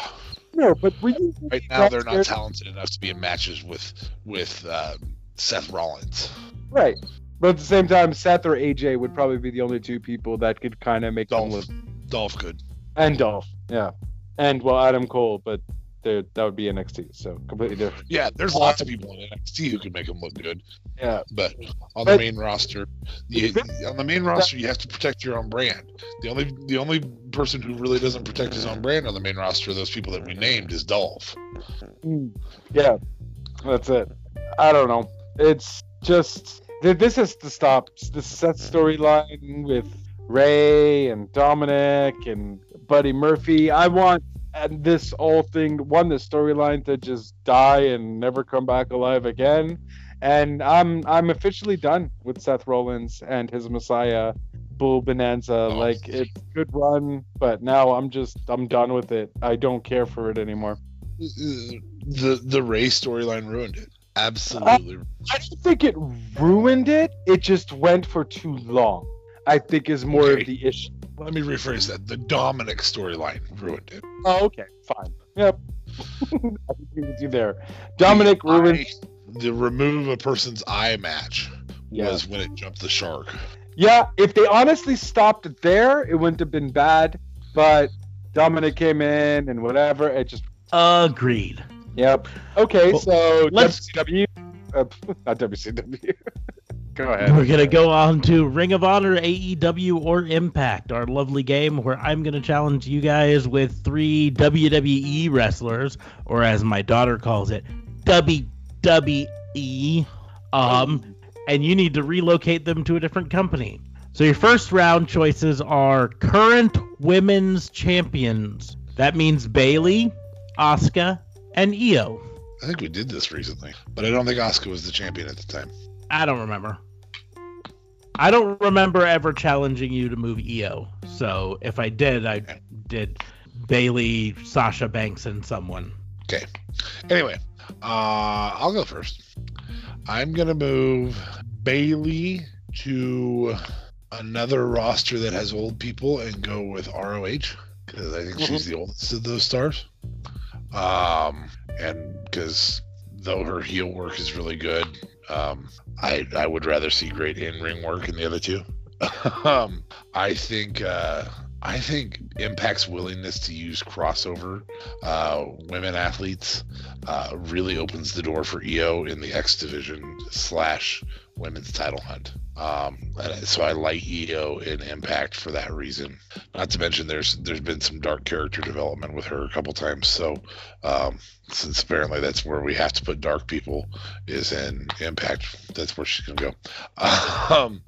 And the much not as needed as it once was, so Smarks doesn't go on a rant, but the much needed talent upgrade that Asuka brings to AEW is a lot of fun.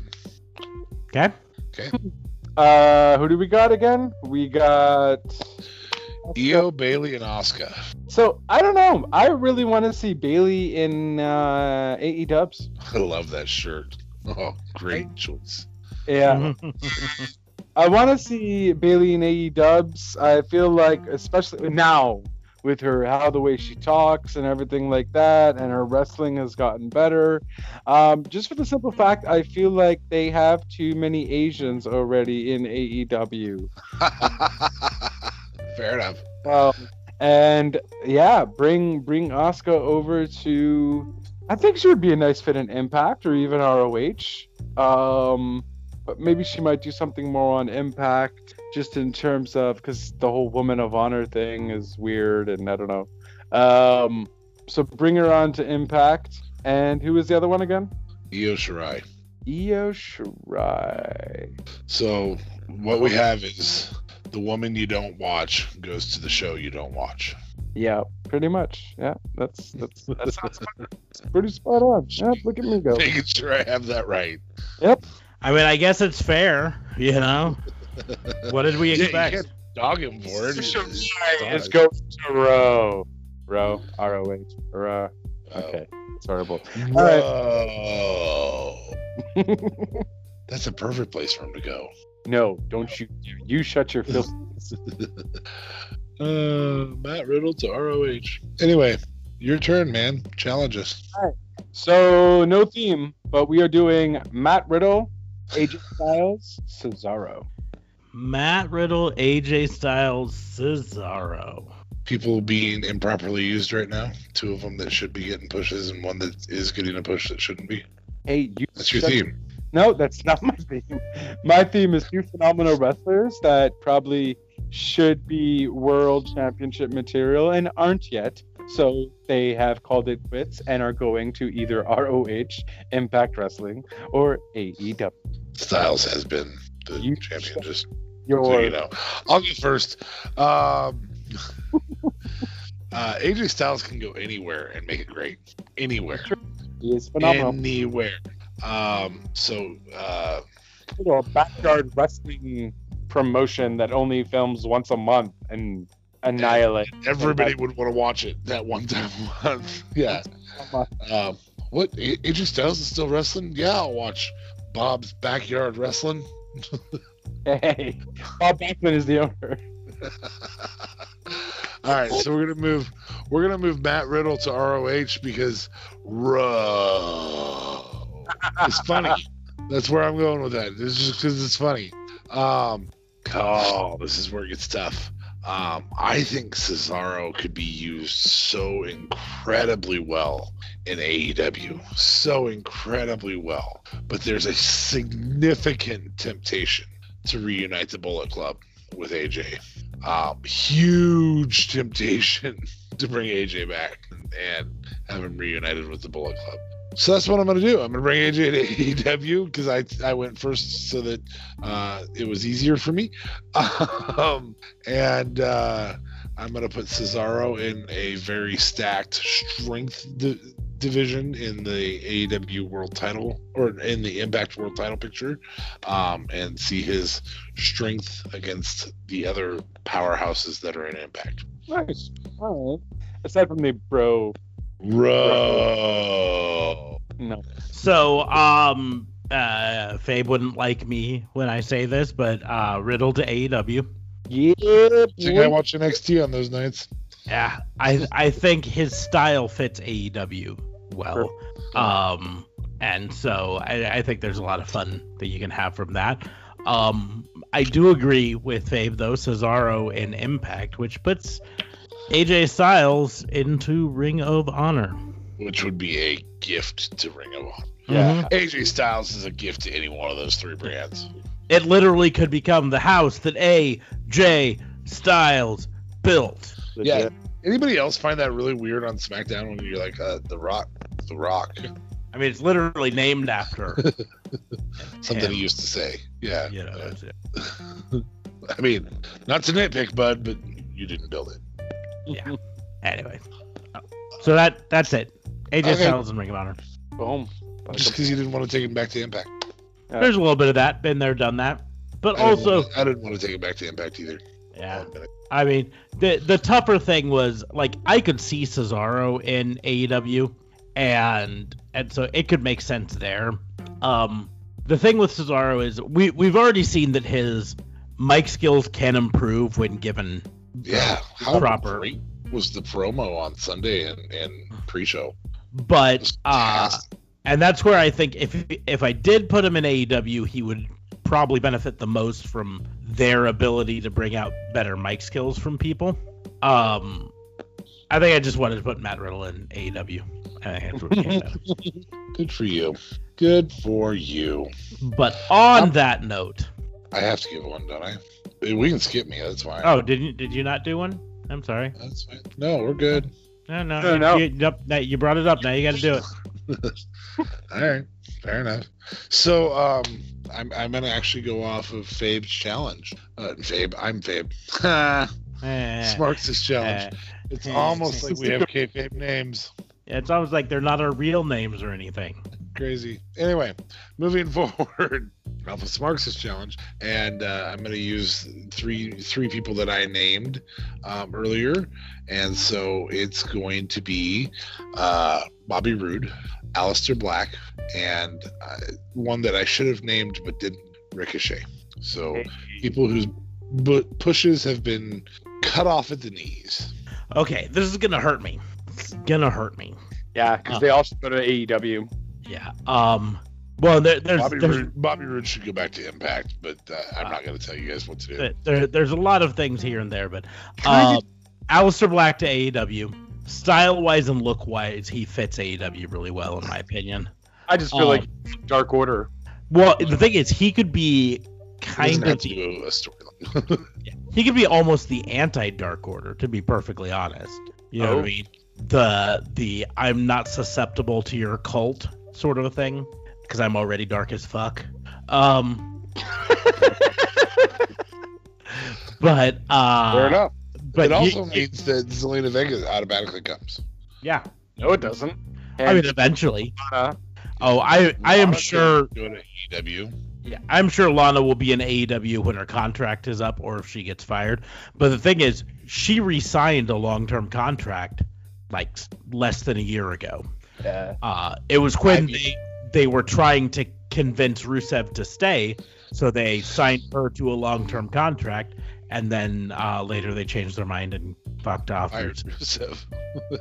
And so I wouldn't be surprised if they eventually fired Lana, but they're obviously not now because they think she's awesome with Natalya, I guess. Anyways, I do like the new ring attire for Lana. Just saying. Isn't it just Natalia's ring attire? Yeah, it's pretty much a gimp outfit. I gotta be honest, I kind of zoned out when she came out to the ring. I was like, whatever. I'll check my Facebook or something. So Aleister Black to AEW.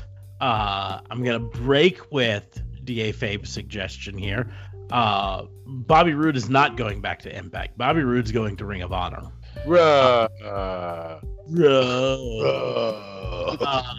And that's mostly because I really want to see Ricochet in X Division. Yeah, that makes sense. Ricochet in the X Division, I mean, him versus Trey Miguel would be crazy. So that's where I would go with that. And here's the deal. Bobby Roode in Ring of Honor, there's a lot of room for a charismatic guy like him in Ring of Honor. Especially since apparently James Storm is now a free agent. And so Beer Money could go over to Ring of Honor and start raising hell there. And they could be liquor cash.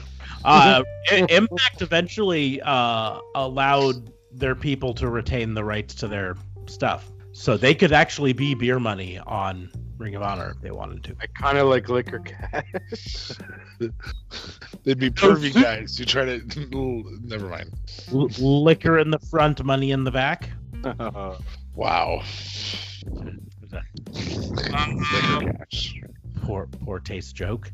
I apologize. That pygmy's an African name. Yeah. What would you do, Jelby?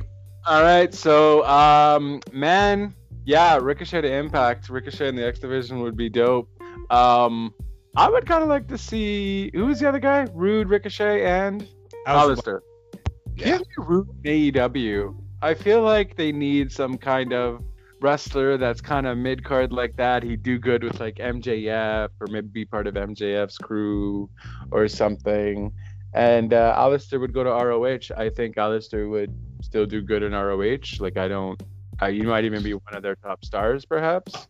So Roode is also a gentleman of a certain age that very soon could be managing. I mean, and we know how much AEW loves managers. So sure, yeah.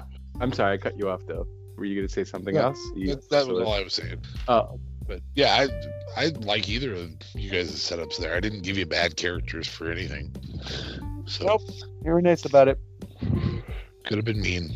Decided not to. I think all of them get a better push where you guys sent them than they're getting now. Yep. Indeed.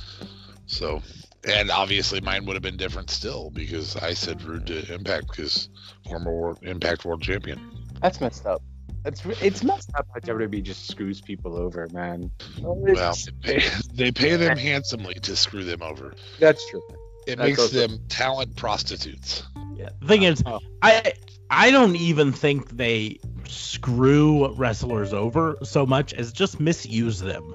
Like, here's the deal: is I don't think it's about them doing anything maliciously against most of the wrestlers most of the time. There are times that they do, but the simple fact is it's really just them shooting themselves in the foot.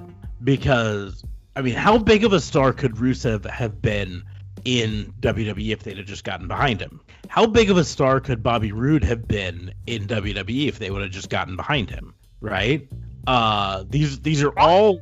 Didn't it work, though? It worked so well in NXT for Bobby Roode's whole thing. And then they kind of did the same thing in Raw. Or I think it was on Raw at first. Yeah, on Raw. And then it just fell apart. But he was a face on Raw and he was a heel on NXT. Mm-hmm. The issue lies in taking their television time away. It has nothing to do with they aren't getting a push for the world title. I would not suggest right now that Bobby Roode should have won last night. Right. He should not have. Or I guess 2 nights ago now, because time has changed to Wednesday. But I would suggest that Bobby Roode could easily have semi-weekly television time, which means that you would have to have Aleister Black have semi-weekly television time, and you don't have to. If Brock Lesnar taught us any one thing, you don't have to have your champion on every show. Yeah. You don't have to. You do have to have him more often than once every 3 months. Right. Or once a month, or whatever it may be. But you don't have to have him on television every show. Every 2 weeks. Yeah. It's okay to not have the Intercontinental title be talked about this week. But next week, we probably ought to talk about it. It's okay to not have the tag titles talked about this week. But next week, in fact, with the number of titles that they have, they really could develop a lot of undercard storylines that would allow them to still feature all of this talent that they have. And in the long run, then not most wrestlers weren't pissed off about their pay in WWE. They were pissed off about their exposure. Mm-hmm. Mm-hmm. And nobody's going to be pissed. I mean, I don't think Seth's going to be pissed if somebody says, hey, dude, take this week off. Your number one, your top talent is less injury prone if they're getting time to recover on a regular basis. The matches at house shows frequently feature those guys. So let's have a more staggered schedule that allows multiple storylines, that allows for building of storylines, that doesn't mean we're cramming something in before pay-per-view, all that type of stuff. And that's where I think it fails, because example, the natural Dustin Rhodes, I looked forward to seeing his matches when he was in WCW in the 90s. I was a fan. I wanted to see him sit on the top rope and do a bulldog. Or trying to think of a mid-card in WWE that really got used that way. The Smoking Guns. They weren't on every week. That was okay. It's something has changed, and it changed during the Attitude Era. But during the Attitude Era, you had title contenders, multiple of them all the time.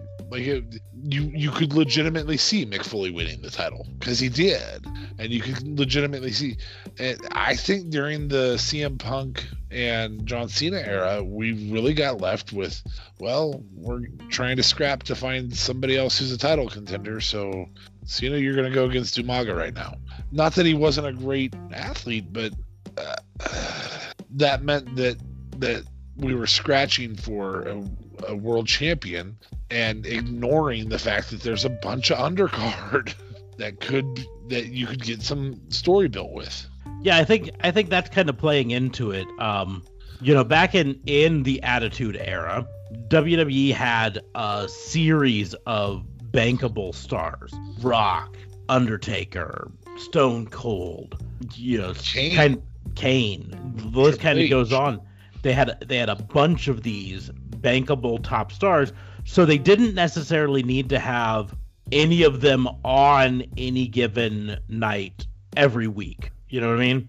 Like, you could give The Rock a week off, because you had Stone Cold to fill in and carry the show for that week, or The Undertaker, or Kane, or whoever, you know what I mean? But now, and I think that's what Brock Lesnar really exposed, that they didn't have another person who could have stepped in when Brock Lesnar wasn't able to be there, right? Which is why they felt like they needed Brock Lesnar there so much, because anytime he wasn't there, everyone was like, this feels empty. There's no stars on this show. No, but you had Seth, and Seth would put on these phenomenal matches, and no one cared that he wasn't in the title picture. Seth would put on phenomenal matches. The problem is, and this is someone who's a Seth Rollins fan. I'm being really blunt here. Seth Rollins didn't move the needle in terms of fan support at that time, right? He wasn't a star. I really like Seth. I think he's one of my favorite wrestlers of the modern era, but in the grand scheme of things, they never set him up to be a star. And they're still paying for it now, because they're trying to have him carry the company right now on Raw, and he's floundering because they never set him up to be the top dog. They spent so much time trying to make Roman the top dog, pun intended, that they kind of hampered their ability to have anyone else be the top dog. I mean, the perfect example is Dean Ambrose, now Jon Moxley, right? He's legitimately a top dog in AEW. WWE never saw him as a potential top dog, right, ever. And they failed because of that. You know, he had the ability to carry a company right now, and he's doing it. And if they would have invested some time in establishing him as a star in WWE, they wouldn't have had to feel like they needed Brock Lesnar so much. But the fact that they didn't establish any stars exposed their need for Brock Lesnar so much. I think you might be wrong about Seth, though, because Seth was technically established as a star when he was with the whole Triple H thing, and then Triple H turned on him. They tried to establish him as a star, but my point still being, the fans didn't get behind him, and that's when you get established as a star, is when there's fan support. And or fan anger. Or fan anger. It's okay. Yes. You can be hated or loved, but you have to be something. And they didn't hate or love him. He was just there. Even John Cena got loved or hated. Mm-hmm. Both at the same time frequently. Yes. And that's the deal is, John Cena, in many ways, this is John Cena's fault. Not really. I'm just making hyperbole. But John Cena came along and he eventually established himself as the only real star in WWE for a while. You know? CM Punk established himself as a star and then left. But then he left and, yeah. You know? John Cena was like the only star in the company. Edge was a star, and then Edge left because he was injured, you know? And that's really what kind of happened is John Cena was the only one that was a bankable star. Yes, they still had Undertaker at that time, but this was still... And yes, Randy Orton was hateable. Mm-hmm. But Randy Orton, and to be perfectly honest, I'm going to go out on a limb right now and say I think this is Randy Orton's first actual run as a star in the company right now. He's been with the company for a long time. He's been champion many times, but I don't think at any point before his star power was as big as it is right now. Oh, I don't know about that, man. I just think you can't remember how big his star power was. I don't think it ever was as big as it is right now. Here's the deal is, there are people right now talking about Randy Orton and using the phrase greatest of all time sometimes. I'm not saying I agree with them, but they never said that during any of his runs before. He was not talked about as... In fact, he was talked about as the selfish guy who wouldn't put any over other people, wouldn't let other people look good. And now they're talking about him as he's putting on some of the best matches in his career, and he's making stars out of Randy Orton. Not Randy Orton, out of Drew McIntyre, you know? And so I'm gonna say it. I don't think Randy Orton has ever been as big of a star as he is right now. And I think he's better for it now. I enjoy watching him a lot more now than I ever did before. Fair enough. Yeah, I don't know, man, because I feel like Legend Killer Randy Orton when he first came into the picture, was pretty star-worthy. He was in his prime there. He was considered as... Now it's just more along the lines of, hey, I've been in the business for a long time. I'm a legend almost. I am considered Hall of Fame worthy because he's just getting to that seniority kind of position. But I think when Randy Orton was Legend Killer Randy Orton, when he got kicked out of Evolution, when he won his first world title, I still consider those moments as Randy Orton being a star. I can't agree to the fact that Randy Orton is only considered a star now. I can't. That's no way, man. I can't jump on that wagon. Yep. I'm not gonna decide for you two, but you both make reasonable cases. Mm-hmm. But at the end of the day, Randy Orton's a great. I think what's being used here that's different between the two of you is star. I'm tuning in to watch said person versus star. I'm enjoying said person while I'm already tuned in. I think that's exactly the point. I don't think, don't get me wrong, there were always Randy Orton fans. There will always, I don't necessarily think Christian was ever in WWE a star by himself. There were fans of Christian, but I don't think he was a star in and of himself. However, there were always people who tuned in to WWE to see Christian, right? You gotta remember, I'm not saying that they weren't popular. I'm saying that they weren't a star, right? And that's kind of what it comes down to. Is like The Rock was a star, right? Chris Jericho at the same time was popular, but I would argue he wasn't a star. And I'm talking about him now as one of the greatest of all times, if not the GOAT. You know what I mean? But at the time, he was not. He was just Chris Jericho. And that's the same thing with Randy Orton. Is I don't know if he had ever, up until that point, been even close to the star, right? He was popular. There were always going to be fans of wrestlers at any given point. No, and I get that, but I don't consider him even technically as a star now to begin with. I'm just saying if you wanted to consider him as a star, I would consider maybe him as a star back in the Legend Killer time more so than now. Randy Orton, right? Randy Orton, for some reason, and I think in a lot of people's eyes too, is just weird. They like him as a wrestler. They think he's good. He has everything going for him, but something's missing for some reason. He just isn't that Austin, Rock, Triple H in that capacity for some reason. There's something there that just doesn't allow him to be that.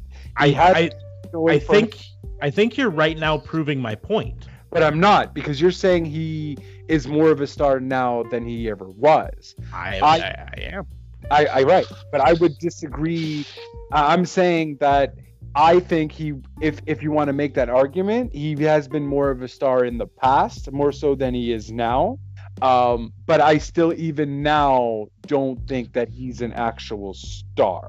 So I think I want to clarify here, because I think I have the answer to what's being discussed. I think that JLB is talking about draw power, and I think that Smarks is talking about the concept that somebody would tune in because that person's on, and they're two different things. Because sure, you're right, JLB, he's never had draw power. He's never been the guy that you were going to go to a signing. You were absolutely correct about that. All right. But Smarks is I think saying, if as a fan, when you watch and somebody got a segment against, let's say that you earned, as a wrestler, you earned the right to have a series of matches with The Undertaker. You knew you had made it at that juncture. you knew that you had made it in the industry at that juncture.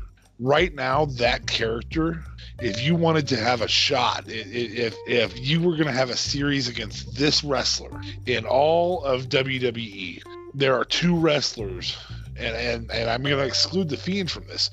There are two wrestlers that you know that you've hit the spot if they're going to put you in a I'll say three. There's three wrestlers that you know you've hit the spot that if they're going to put you in a series of matches or in a feud with that person. And Randy Orton is that now. And 10 years ago, he was not that guy. And Adam Cole, baby, is that now. Like if you're on NXT and you get a feud with Adam Cole, baby, you know you've done your job. And I would suggest Finn Balor just has a certain amount of draw everywhere for that reason. But I don't think I would agree Randy Orton is not somebody you're going to go to if Randy Orton came to Montreal and was doing a book signing or a magazine cover signing or whatever at Barnes & Noble. Does Barnes & Noble still exist? I live in rural Nebraska, so Barnes & Noble. So that's the thing. But the thing is, I'm also referring to I'm not necessarily referring to drop power. I'm also referring to tune in ability, if you will, like what Smarks was referring to. Because to me, I've also tuned into Randy Orton as the legend killer. I wanted to see what legend. A lot of stuff is blanking out in terms of his great matches and what I tuned into. Evolution, I would tune into. He had a lot of phenomenal promos. There was a lot of that's Evolution. That's not Randy Orton. You didn't sit there and go, God, I really want to see that Randy Orton match tonight. I don't even care who he's going against. In terms of that level, I don't know that there's enough fans that sit back and go, I really want to see Randy Orton tonight. I don't care what's going on. As of right now, so you're saying there's something now that you're seeing, did you really want to see the greatest match ever with Edge? Did you really want to see Edge versus Drew McIntyre? No, but I knew Drew McIntyre made it when they had him win it. When they had him win a feud against Randy Orton, I knew that they had confidence in Drew McIntyre because they had him. They're going to have him win a feud against Randy Orton, and they already had him win a match against Randy Orton, and they already had him beat Big Show right after he won the title, and they had him beat Brock Lesnar. So they had him beat the people, and that says the level of star power that they think somebody will have. Right. If somebody were to be saddled with a feud with Drew McIntyre right now, that doesn't mean that person's made it. That means that person's a cog in the wheel. Right. But if somebody has a feud with Randy Orton, that means that there's confidence that person can sell something because that's going to be a main event feud. That's going to be something that people will want to see. Yes, but because they want to see Randy get his ass kicked or whatever it is. For sure, but Randy Orton already has been that main event. This is not the first time around that he's been main event. He's had crazy feuds, you know? Correct. So this is nothing new to Randy Orton. It's transitioned, though. 5 years ago, that wasn't the case. I would say Kofi's run is the reason that we feel that way about Randy Orton now. I really do. I would say that there's never been a point in Randy Orton's career until recently that you could ever have said that he is the best blank currently in the WWE, right? Even when he was champion, you never could say he's the best face, heel, champion, wrestler. He never was considered that. But you could make an argument right now that he is the best heel in WWE. You can go back and forth about the Fiend maybe or this, but my point is that you can make that discussion right now, and you couldn't 5 years ago. You couldn't 10 years ago.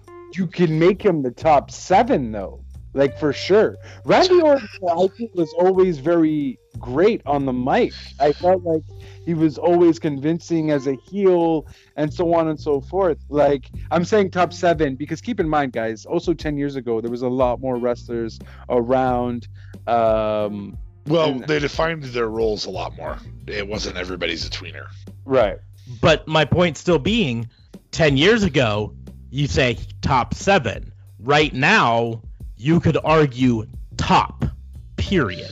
Yeah, the only person who even remotely touches him on top heel right now is Roman. Mm-hmm. And that's just mostly because it's so fresh right now. Yeah. You know, we don't know that Roman's going to be a great heel for a long time. Mm-hmm. We know that he's a great heel now. Right now. That was very entertaining right now. But for the last 6 months to a year, maybe even 2 years, because it goes back to the whole Kofi feud. For the last 2 years, Randy Orton has been the top heel. As hateable as they come. As hateable as they come. And that's a star in WWE terms, right? Either you're the top face or you're the top heel. That's where you're the star. Now, again, going back to Attitude Era, they had multiple tops that allowed them to do it. You know, you had Stone Cold, The Rock, Undertaker. You even could argue Mankind in there as at the top. And if you want to talk heel, the top heel during that era, hands down, is Triple H. Mm-hmm.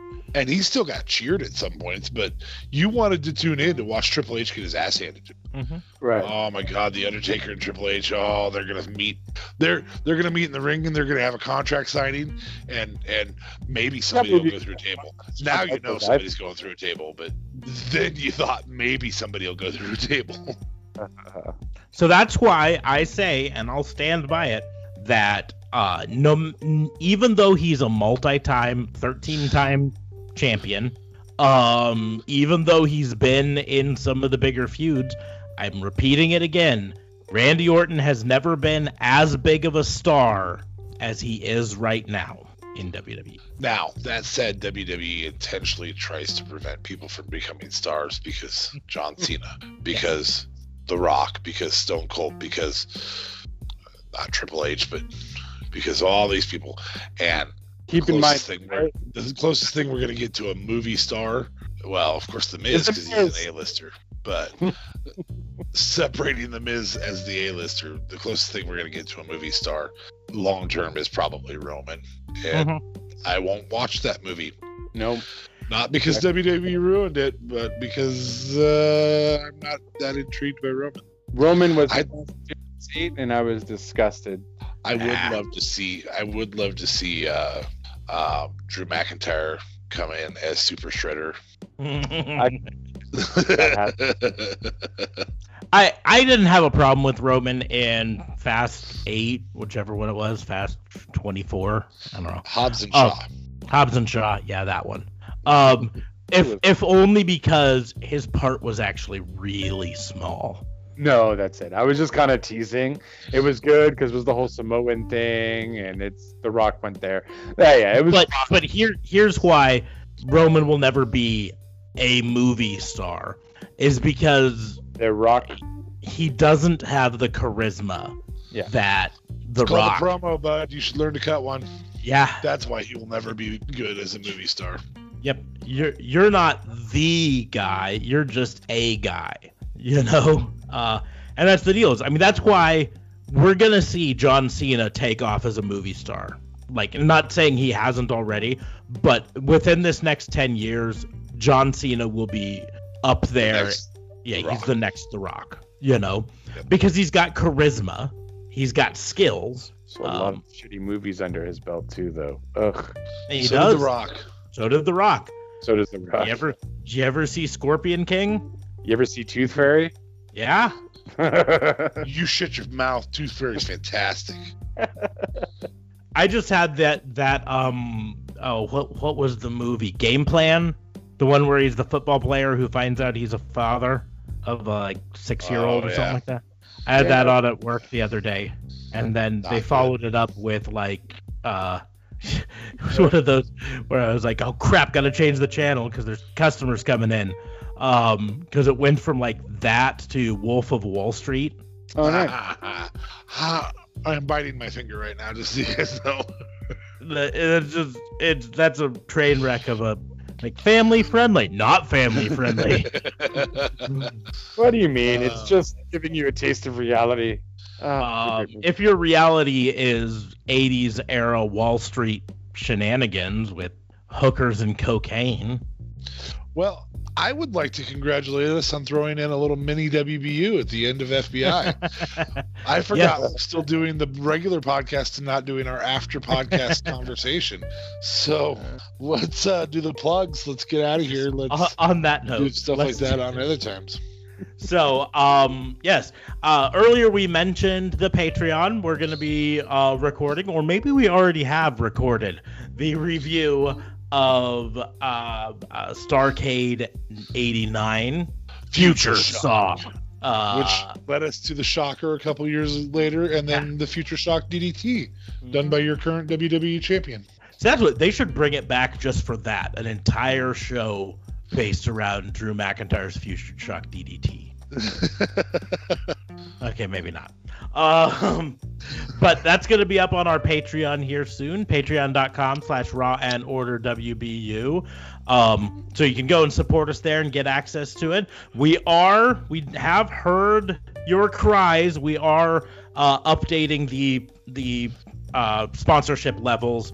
Some people felt like there were too many options and it was confusing and all that stuff. So we're going to simplify it down. There's going to be one level. Uno level to support us gets you access to all the perks that we're going to have.